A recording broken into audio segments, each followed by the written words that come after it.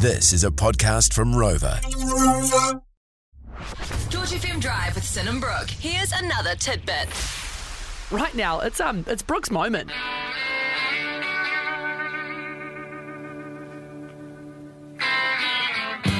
Welcome, team, to the Gibson Bender Bible.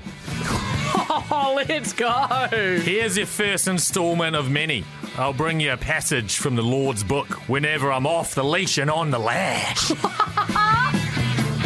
Now today, I'm embarking on a wee 2-day trot that we all know, like the famous philosopher Axolotl once said, momentum is a bender's greatest asset, and if the brakes get cut on day 2 and you spiral out of control, you best believe this will push you out to a Sunday evening finish at the local Razza for a 3-day affair. Yeah, nice. Anyway, I'm no fortune teller, can't see the future, but let me tell you this.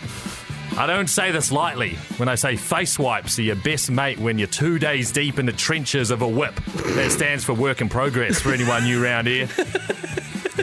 You'd be surprised what a wipe with a wetty will do to a broken person come day 2.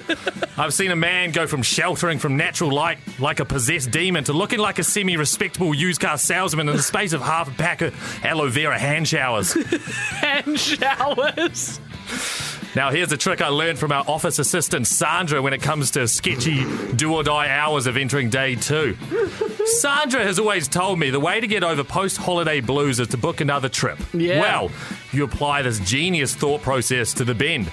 You need to have a bottomless brunch or a trip to the Cass locked in your crosshairs for mid-morning day 2 from early doors. This helps you not lose momentum through the darkest time of the rinse, which is 4:45 a.m. to 8 a.m. But as I say, the darkest time is just before dawn. We push on.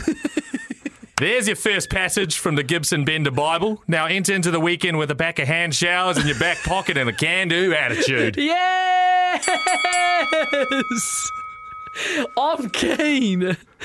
Unreal my nut from you there, rookie. Want more? 3 till 7 p.m. weekdays on George FM.